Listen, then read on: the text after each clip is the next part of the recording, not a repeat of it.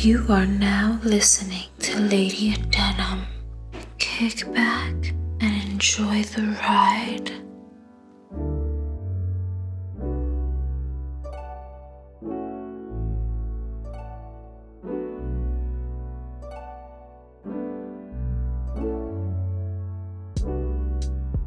Welcome, ladies and gentlemen. This is your host, Lady Denim, and today's topic we're going to be talking about religion and spirituality. There are some 4,300 religions in the world, but there are 12 major religions that are global. Baha'i, Buddhism, Christianity, Confucianism, Hinduism, Islam, Jainism, Judaism, Shinto, Sikhism, Taoism, and Zoroastrianism. Religion throughout history has been a part of many people's lives, whether it be through political power or of free will. It is also a way of life for others. It can be positive and inspiring, and yet it can also be bathed in the blood of the innocent, relentless and sadistic.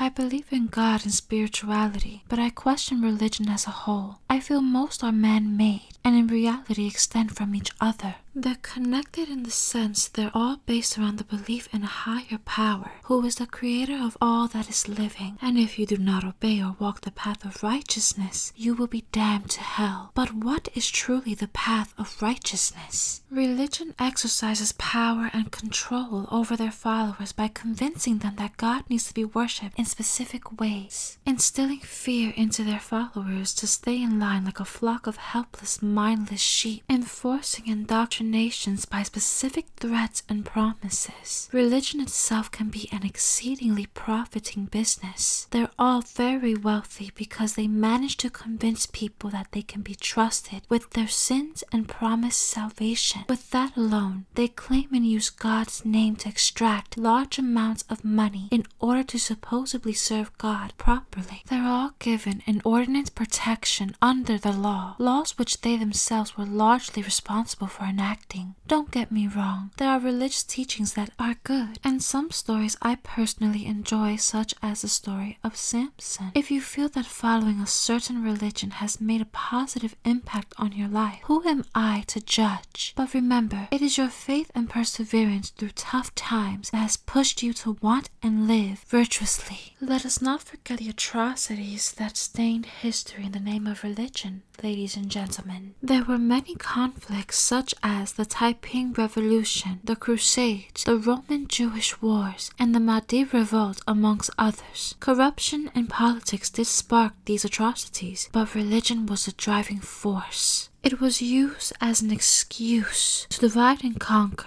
kill, torture, rape, and pillage those who did not comply in the name of God or their religion. For these religious massacres and tragedies to occur, those driven by ego, thirst of power, and sadistic desires prey on vulnerable souls or the underprivileged. That is why it is imperative to be spiritually guarded and strong, so you won't be easily persuaded by false promises of salvation and solutions to your problems. There are non-believers who denounce God and only believe in the teachings of science, which is fine. I am not here to force you into believing my perspectives are right. But as much as people don't want to believe this, science and spirituality are connected. It has been proven that when we die, energy or matter is released from our physical body. I personally cannot find the exact article that supports this, but I did find related articles. Links will be in the description. Spirituality to me is energy and knowing that God exists, but He is not going to solve every mishap in my life. I have to learn and experience on my own, while understanding the concept of where to pour my energy into, giving it life.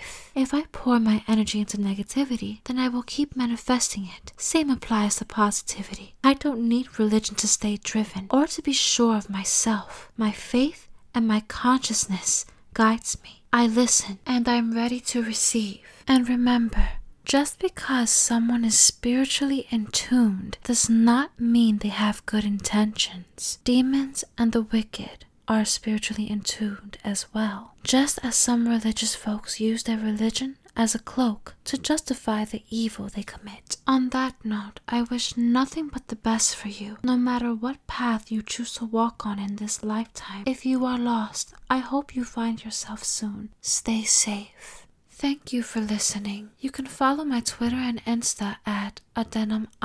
You can also like and follow my Facebook page, the Lady Adenum Podcast, and keep up with updates. Until next time, darling.